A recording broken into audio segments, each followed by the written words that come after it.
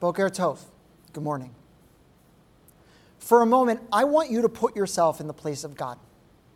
You have just freed the Jewish people from Egypt, and they have begun wandering in the desert only a short while into their 40-year journey from the shores of Egyptian slavery to the banks of the Promised Land. You have just given a command that you want them to build you a home in the desert, a divine palace called a tabernacle or mishkan in Hebrew, where you will visit your people, accepting their sacrifices and hearing their prayers. It will be your dwelling place on earth, a place where the transcendent can become immanent. So who's going to build this wondrous tabernacle? According to our ancient rabbis, before God appoints someone, God asks Moses for advice. I found a man, God says, an artisan. He's wise and he's skilled and he's got a heart open to others. And his name is Bezalel. Should I choose him as my architect for the Mishkan? Now Moses is surprised by God's question. Who is he that God should ask him? Ruler of the universe, Moses answers. If he's worthy before you, then how could he not be worthy before me? God pauses and then answers Moses. Even so, why don't we just ask the people first? They will help us decide. From this story, our rabbis spin a lesson.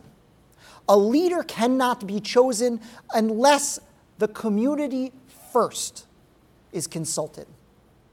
The message of this story is profound. Even God, who knows in all of God's omniscience who should build the Mishkan, knows that a leader only matters if he or she has been ordained by the people that they will lead. God's choice matters less than ours. I can't help think about the power of this story at this time of year.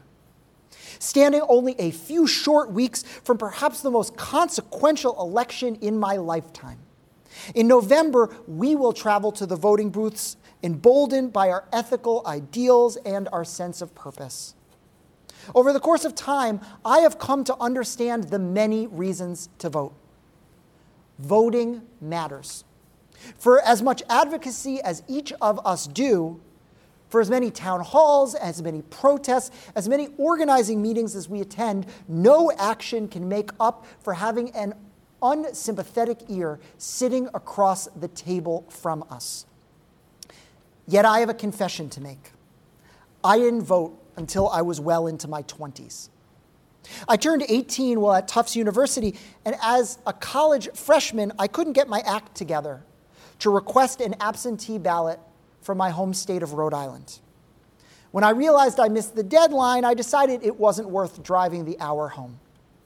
2 years later, I got a chance to choose whether to re-elect George Bush or vote for John Kerry. I watched every single debate that year, but I never cast my vote, even while having strong preferences for who I would choose. For years, I floated around paying attention to electoral politics without actually adding my voice in my vote. And it wasn't my parents' fault. I have fond memories of going to vote with them after work.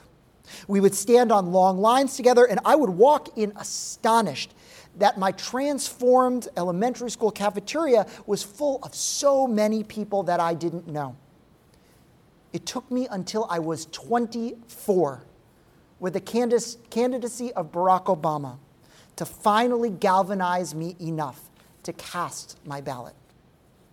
Today, I vote in every election possible. I vote as much for local politicians as I do for the bigger profile national races. True, the presidency matters, but so too does the Essex County freeholders, who can decide the future of our county jail system or our parks, or the school board, who can decide on what funds are used to help children and families with special needs. But when I think back to those years without civic engagement, I'm somewhat embarrassed. And frankly, I'm a little bit baffled. But I know that I'm not alone. In the last presidential election, roughly 43% of eligible voters stayed home, not casting a ballot of any sort. For young people, this number skyrockets. 68% of eligible 18 to 25-year-olds sat out the last election. Other groups also struggled below the national average.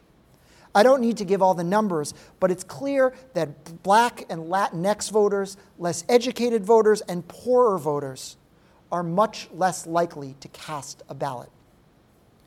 Now, there are many reasons for these numbers. For some, voting is not as easy as it should be. Some states disenfranchise voters with difficult ID laws. Employers don't give breaks for voters to find the time to vote. Early voting, though growing in popularity, is not always the norm. There are places in this country where voter intimidation is tolerated and where voters are routinely purged from the rolls. Some locales have reduced the number of polling places, leading to oppressively long lines. An aging voting infrastructure means that voting machines will break down and malfunction. And this year, with vote by mail in many states, these systematic issues will only be brought more to the forefront, especially with cuts to the Postal Service and the political firestorm surrounding mail-in ballots. Now, we like to emphasize these systematic failures because they give us a clear answer and a clear opponent. And they are indeed a problem.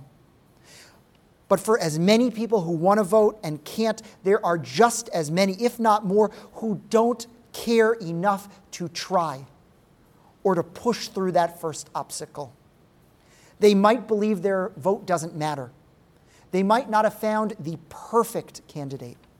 They might have too many elections go the other way and feel that if they don't engage, then they won't be disappointed. They might be so burnt out from trying to stay afloat in this really challenging world that they lack the bandwidth to do anything but get by, even to vote. But as we've seen, Judaism advocates strongly for civic engagement, and sitting out an election is not an option. Someone's failure to vote, whether due to their own will or the will of another, is all of our problems. Take Jeremiah, for example, who I spoke about on Erev Rosh Hashanah. In the midst of the Babylonian exile, he implored his community to put down roots, telling them, as I quoted before, to, quote, "Seek the welfare of the city to which I have exiled you and pray to God in its behalf, for in its prosperity you shall prosper." A millennium later, Hillel famously warned that, quote, "we should not separate ourselves from the community." But any what needs a why to bolster it. Asking our peers to vote is not enough. We have to state the case for why they should in the first place. Any Get Out the Vote campaign needs to explain why voting matters.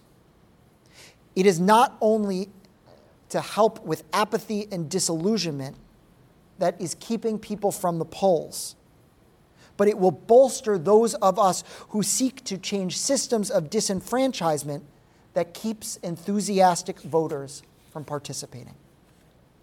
Since today is the second day of Rosh Hashanah, and we usually have a discussion in lieu of a sermon, I want to capture that spirit. In a few moments, hear from some members of our community why they vote. And then I am going to answer the question myself with my own thoughts, colored by my sense that Judaism wants me to engage. So why do I vote? I think like most people, I started voting out of habit. We all went, at least in my generation, to the voting booth with our parents, and I have vivid memories of doing that with them. But after spending 22 years in public service, during that time, I started to think a lot about why people vote and why they participate in government. And I guess I have kind of three reasons that I participate in voting. The first is I can, right? For hundreds of years, people have been coming to this country because they can't vote, they can't participate in other places. And sure, they come for economic advantage and all sorts of other reasons too, but one fundamental reason they come is to vote. And it was only 100 years ago that women got the right to vote. And when I was in elementary school, people were fighting and dying in the streets of the South so that African Americans can vote. I can vote, so I vote. I think I vote because I should vote.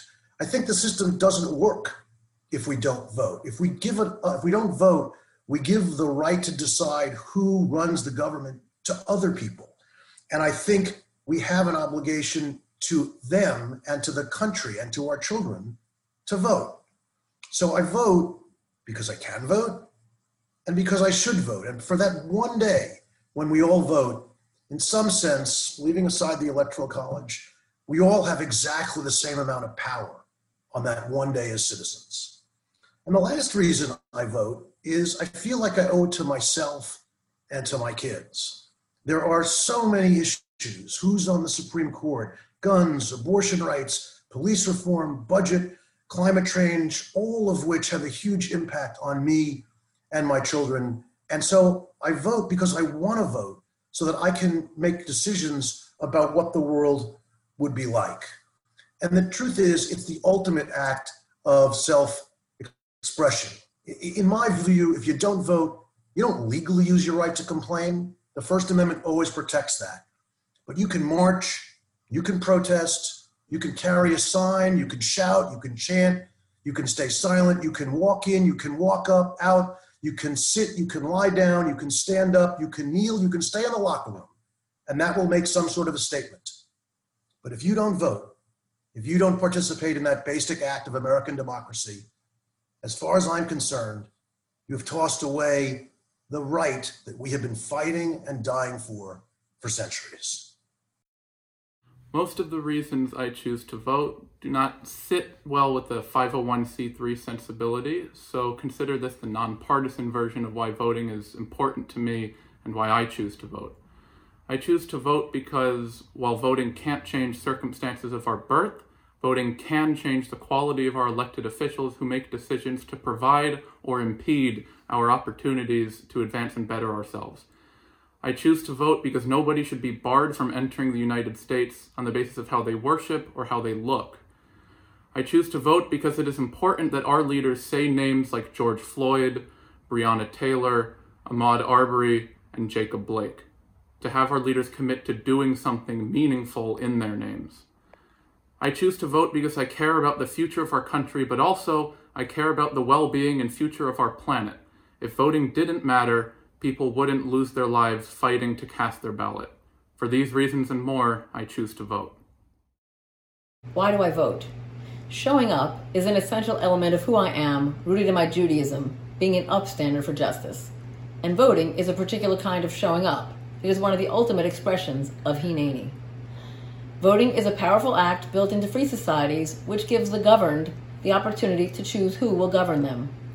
I vote both as an act of self-interest and as an advocate for the causes I care about, creating the kind of just society that I want to live in, which balances my needs and rights against those of others. Philosopher John Rawls' social contract theory is one of the things I recall from my college studies. He taught, in order to create a fair society, consider establishing the governing rules as if behind a veil of ignorance. Not knowing who you are in the society, what rules would you agree to live by? It seems to me that one of the most basic things that we'd agree upon is that each member gets a vote in the running of the place. I can't imagine squandering that most essential opportunity. I vote to have a share in the governing of my community, my state, and my nation. That's why I vote. Hello, everybody. It is no secret that this is one of the most important elections of our lifetimes. Yet many still ask, why should I vote? What is the point? Politicians don't listen to me anyways. And I can understand that. So let me tell you the reasons I vote. First, I vote for my ancestors. They came to this nation from a different nation because they were persecuted simply for being Jewish. I believe it is our obligation to honor their memory by performing our most basic civic duty as Americans in voting. The second reason I vote is for those who cannot, the marginalized, who can't take time off from work, as Rabbi Katz had mentioned, or cannot get the means of transportation necessary to get to the polls. I also vote for the kid who can't vote because they died from gun violence, or the families and communities that have been impacted by climate change. These are the reasons I vote, and I implore all of you to do the same, making sure that you vote in every race, not just the presidential one, but in the congressional ones and state ones as well. God bless you, God bless this great community, and Lashana Tova. Thank you. One reason that I vote is that I care deeply about access to affordable insurance and medical care. 5 years ago, our daughter was away at Jewish sleepaway camp and became very ill. We took her immediately to the pediatrician and then the emergency room. She'd lost weight, she was severely anemic, and her heart rate was elevated. She spent 2 weeks in the hospital, and we learned she had ulcerative colitis. My dear mother was dying of cancer. This was the darkest time in my life. With treatment, our daughter's health improved. She recovered to sit by my mother's bedside. With support from TNT, including regular ice cream deliveries from Ronnie Pressman, our daughter celebrated her bat mitzvah about 6 weeks after her discharge. Our daughter's been lucky. She's doing well on her medication and has had access to amazing doctors. Her future's bright. Only she's going to be 26 before we know it, and she'll need her own health insurance. Her medications are very expensive, but they are covered. The Affordable Care Act includes many benefits for those with pre-existing conditions.